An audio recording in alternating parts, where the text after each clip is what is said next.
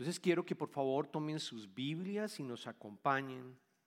Y vamos a estar leyendo del libro de Efesios, de la epístola de Pablo a los Efesios, a partir del capítulo 2, versos 14 al 18.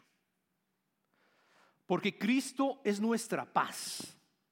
De los dos pueblos ha hecho uno solo, derribando mediante su sacrificio el muro de enemistad que nos separaba. Pues anuló la ley con sus mandamientos y requisitos. Esto lo hizo para crear en sí mismo de los dos pueblos una nueva humanidad al hacer la paz, para reconciliar con Dios a ambos en un solo cuerpo mediante la cruz, por la cual dio muerte a la enemistad.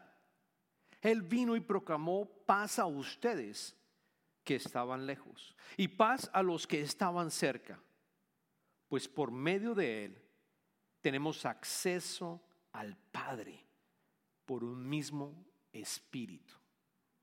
Esta es la palabra de Dios para el día de hoy. Los invito a orar conmigo. Padre amado, te damos infinitas gracias por la oportunidad de escuchar tu palabra, por este lindo día, por estar juntos todos como hermanos en tu santuario y a través de la tecnología también, Padre. Te pedimos que tu Espíritu Santo esté con nosotros de tal manera que podamos escuchar el mensaje que tú has preparado para cada uno de nosotros de una manera personalizada.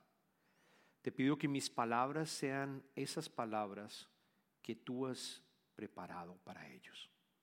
Te pedimos esto en el nombre de Jesucristo, tu Hijo amado. Amén.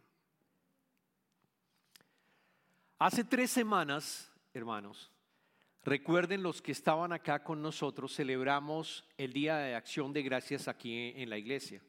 Y lo que hicimos nosotros para celebrar fue tener un almuerzo después del servicio. Y después del servicio, del almuerzo, jugamos fútbol o soccer, como dicen aquí en este país inglés. Jugamos fútbol. Y la idea que la preparamos con varios de los hermanos acá era, vamos a hacer 2 equipos. Un equipo de los jóvenes y niños y otro equipo de los papás y adultos. Es decir, de los que ya están más o menos viejitos como yo. Y bueno, por supuesto que rápidamente me asignaron el equipo de los adultos. Y allí también estaba Pastor Jason y Pastor Zach, los 3 pastores de esta iglesia. Y jugamos contra los niños y fue un partido espectacular, un tiempo que la pasamos realmente muy, muy lindos y esperamos hacer en el futuro. La verdad, mi corazón se alegró al ver toda la comunidad jugando fútbol, de los hombres, incluso tuvimos a niñas, fue muy lindo.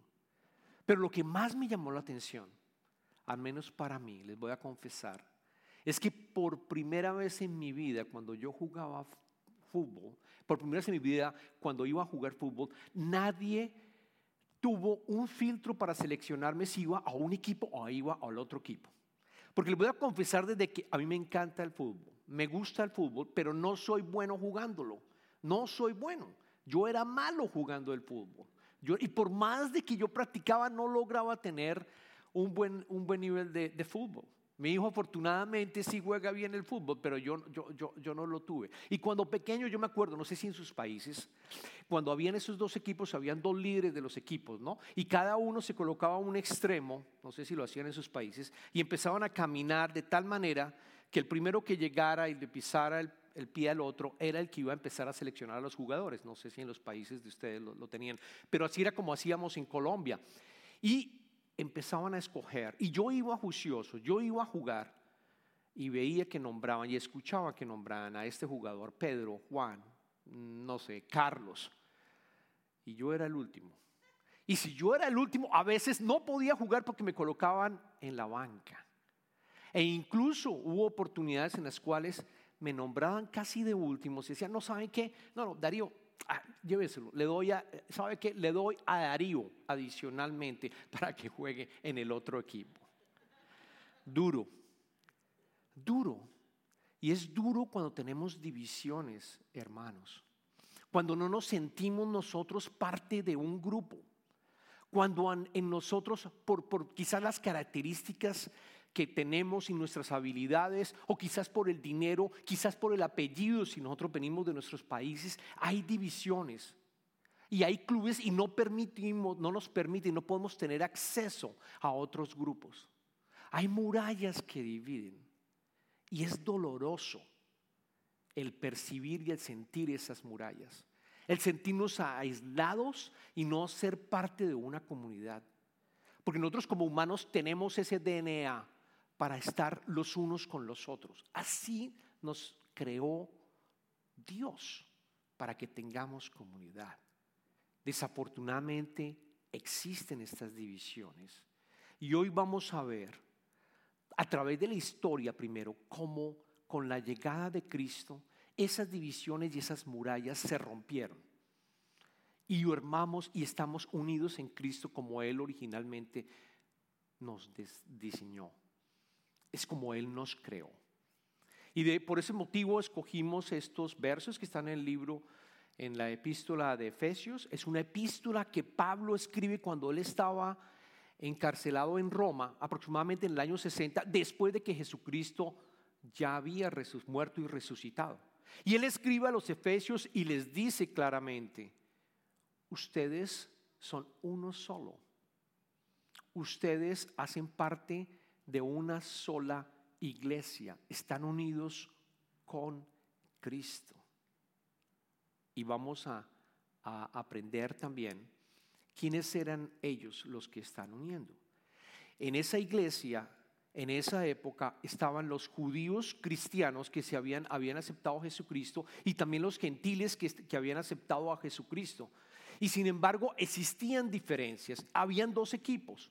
Todavía existían estas diferencias y por eso escribe particularmente a esa iglesia para recordarles que eran todos unidos en Cristo, que no habían divisiones, que las murallas se habían roto para poderse unir.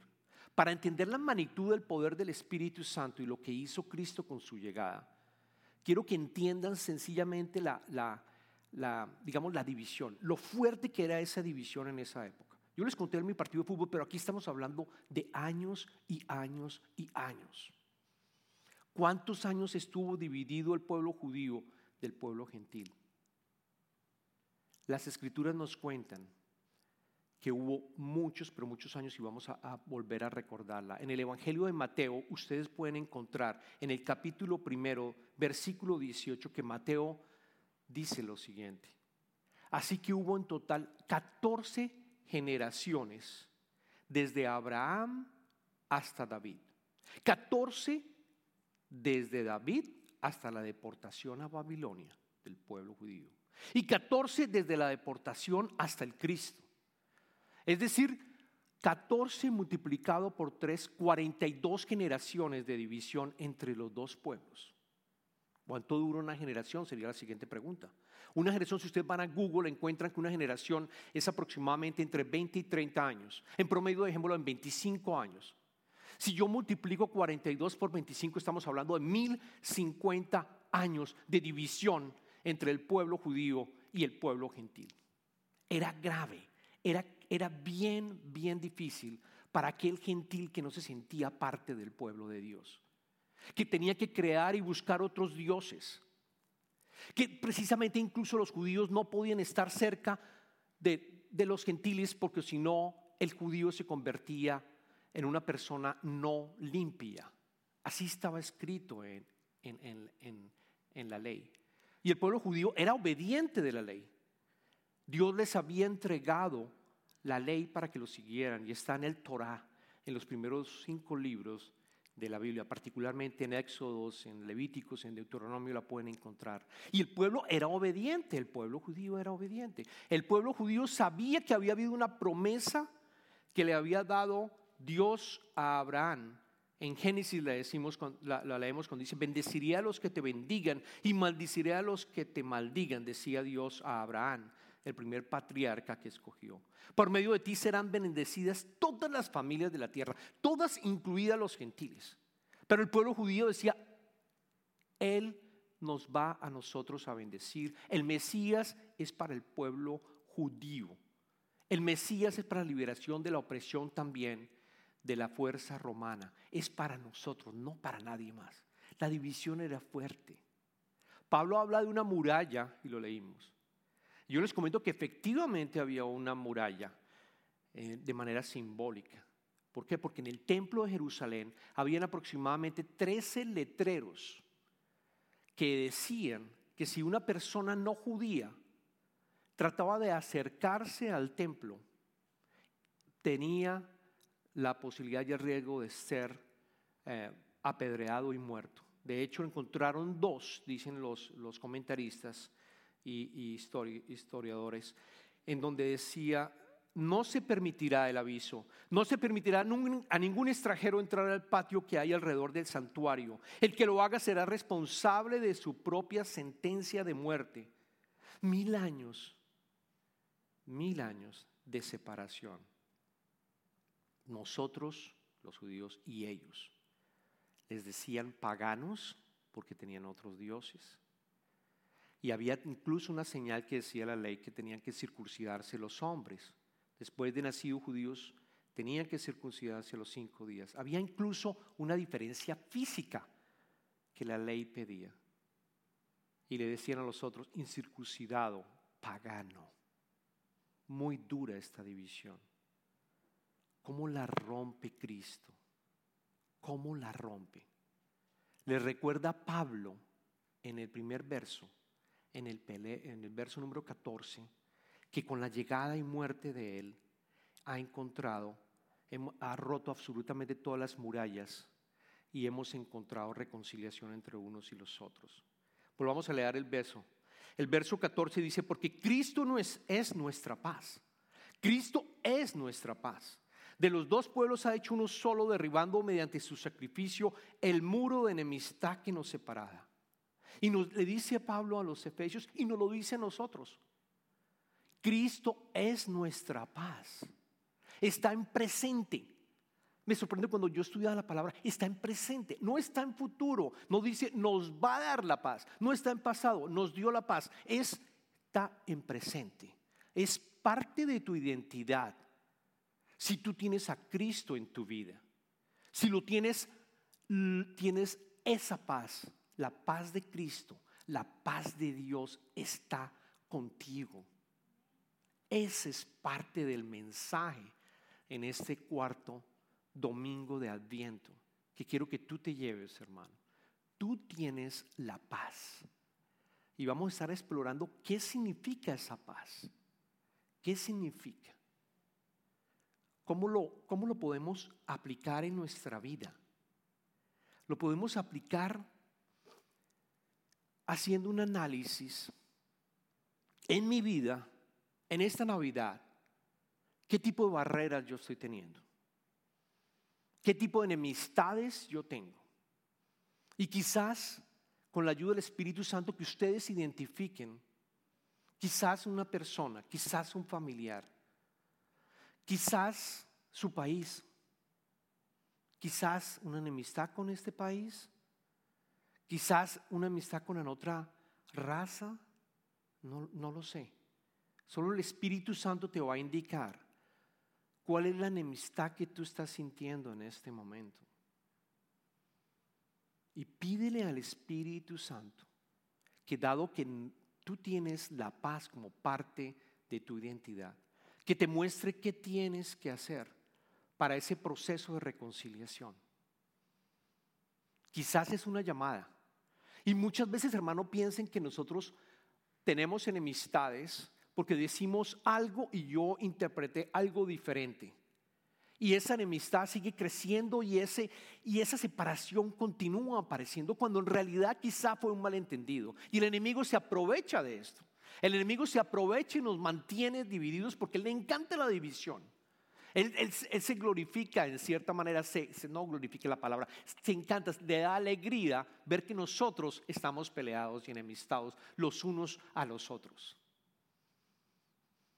Pídele, el Espíritu Santo quizás te va a decir una llamada es suficiente, una llamada que tú llames a esta persona y la escuches. Y que de pronto le digas, te malinterpreté, porque después de escuchar entiendes que hubo una malinterpretación.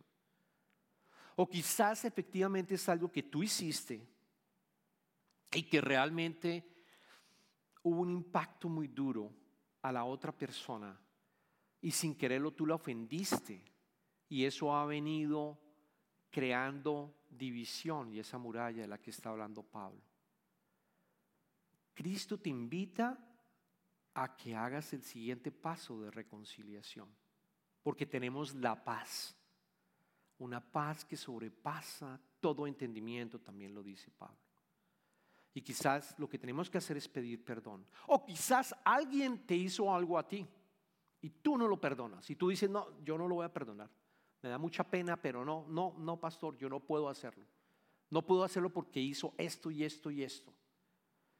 Pero yo te invito nuevamente que permitas que el Espíritu Santo obre en ti y tú puedas encontrar esas palabras y decirle, y llamar y decirle, te perdono, me dolió muchísimo, me dolió mucho lo que tú hiciste, pero quiero que sepas que yo no soy Dios, yo no voy a tomar partido en esto.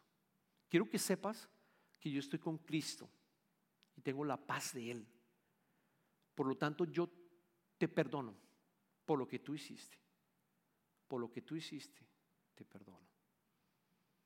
Ese debería ser y debe ser nuestra forma de vivir en paz y recibir la paz de Cristo y saber que tenemos la paz de Él para romper las murallas y tener reconciliación los unos con los otros. Cristo lo dijo antes de morir y resucitar, y lo dijo también después de morir y resucitar. Soy la paz. Lo vemos en el capítulo Juan, capítulo 14, 27. Él dijo, la paz les dejo. Antes él iba en la semana, esa es la semana en la cual él iba a morir clavado en una cruz, hermanos. Y le dijo a todos sus discípulos, la paz les dejo, mi paz les doy. Yo no se las doy a ustedes como la da el mundo. No se acobarden, ni se angustien. No se angustien, ni se acobarden. Él es la paz. Él es la paz. Y después de resucitado, si ustedes leen las escrituras, después de resucitado, las primeras palabras que Jesucristo decía cuando se le aparecía a los discípulos es, la paz sea con ustedes, con vosotros. Cristo es la paz. Es parte de nuestra identidad y tú tienes acceso a ella. Tienes acceso a ella. La segunda parte del mensaje de la paz es quizás también la más importante, y es que con Jesucristo nosotros tenemos reconciliación con Dios. Con Jesucristo nosotros podemos tener paz interior. Nosotros podemos volver a tener paz con Dios que se rompió en el momento en que nuestros antepasados Adán y Eva pecaron. Ahí hubo un rompimiento, terminamos siendo muertos espiritualmente sin tener relación con Él. Pero es la gracia de Dios que le estuvimos predicando la semana pasada. Es la gracia de Dios que creó el plan de reconciliación, llamando a Abraham, creando un país como Israel para lograr esta reconciliación. Y es a través de Él que podemos estar nuevamente reconciliados con Dios. Y tener paz interna. Yo quiero leerles uno de los versos en donde nos dice en Romanos capítulo 5 versículo 1. Pablo también en su carta a los romanos nos dice, en consecuencia ya hemos sido justificados mediante la fe, tenemos paz con Dios por medio de nuestro Señor Jesucristo. Es precisamente la muerte y resurrección de Jesucristo la que permite que nosotros volvamos a tener una conexión con Dios. Tenemos el Espíritu Santo, lo tenemos. Luego vamos a poder tener esa paz interna que tanto necesitamos. La palabra paz en hebreo significa shalom. Probablemente ustedes la han escuchado anteriormente. ¿Qué significa shalom? Si yo voy a mirar la definición, se define como estar en paz, armonía, sentido de totalidad, integridad, prosperidad, bienestar y tranquilidad. Yo quiero esto. Yo quiero tener esta paz divina. Esta paz la puedo tener, la tengo ya al recibir a Cristo en mi vida. Y todos aquellos que están escuchando que no lo han hecho, tienen esta gran oportunidad de tener no solamente paz con tus hermanos, sino lo más importante, paz con tu Padre, con Dios. Y paz interna. Y paz interna. En esta Navidad, yo los invito también a que piensen, ya les dejo una tarea, pensemos cuáles son esas enemistades que tengo. Y yo les voy a dar otra tarea. ¿Qué me roba la paz en esta Navidad? ¿Qué me está robando la paz en esta Navidad? ¿Es quizás una enfermedad? ¿Es quizás no saber cómo voy a sostener a mi familia? ¿Es quizás algo que nosotros estamos buscando para encontrar esa paz interna?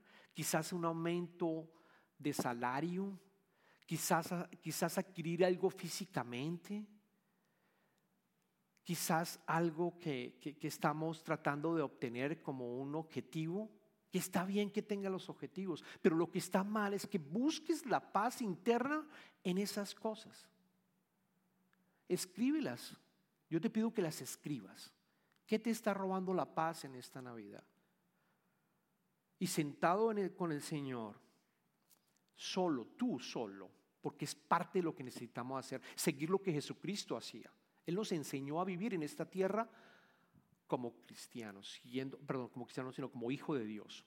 Él nos enseñó a tomar espacio y tener comunicación con Él. Y tomas esa lista y empiezas a mirar y a leer cada una de ellas, y lo que vas a decir es: te la entrego. Padre mío, te la entrego.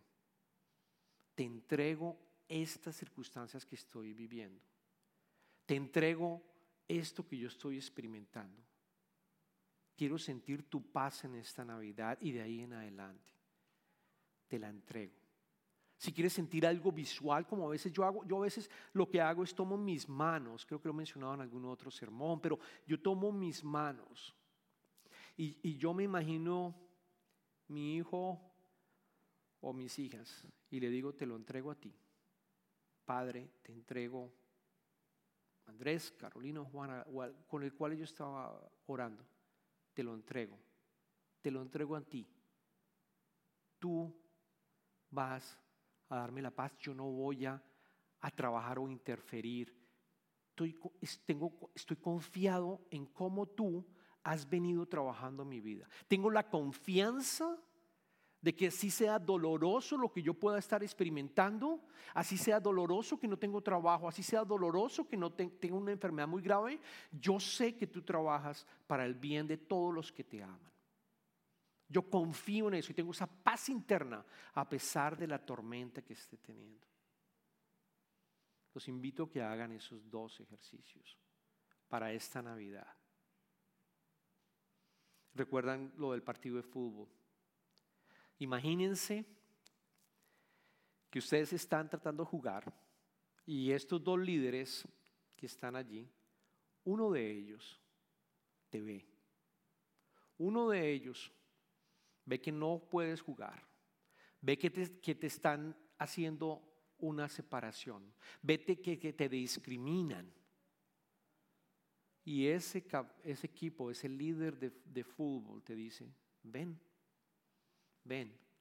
yo te amo inmensamente, ven a jugar, yo te llamo primero a ti, yo te llamo, para mí eres perfecto y te amo inmensamente, quiero que juegues como hijo de Dios, quiero que juegues con el Padre, quiero que juegues conmigo que soy el Hijo y quiero que juegues con el Espíritu Santo. Quiero que juegues tu vida de una manera trinitaria por el resto de tus días hasta cuando vuelva. Y cuando vuelva, vas a tener una vida eterna conmigo. Ese es el mensaje, hermanos, para este cuarto domingo de Adviento. Oremos. Padre, te damos infinitas gracias por tu paz. Sabemos que tú eres paz, Padre. Te pedimos en este momento que si no creía, que si no tenía la certeza de tener esa paz, que sea una realidad en mi vida a partir de esta Navidad, quizás hoy mismo, que yo la sienta, Padre mío, que me ayudes a identificar las barreras que yo estoy sintiendo con otros hermanos y me ayudes a romperlas, y que me ayudes a tener quizás lo más importante, una relación contigo para la eternidad.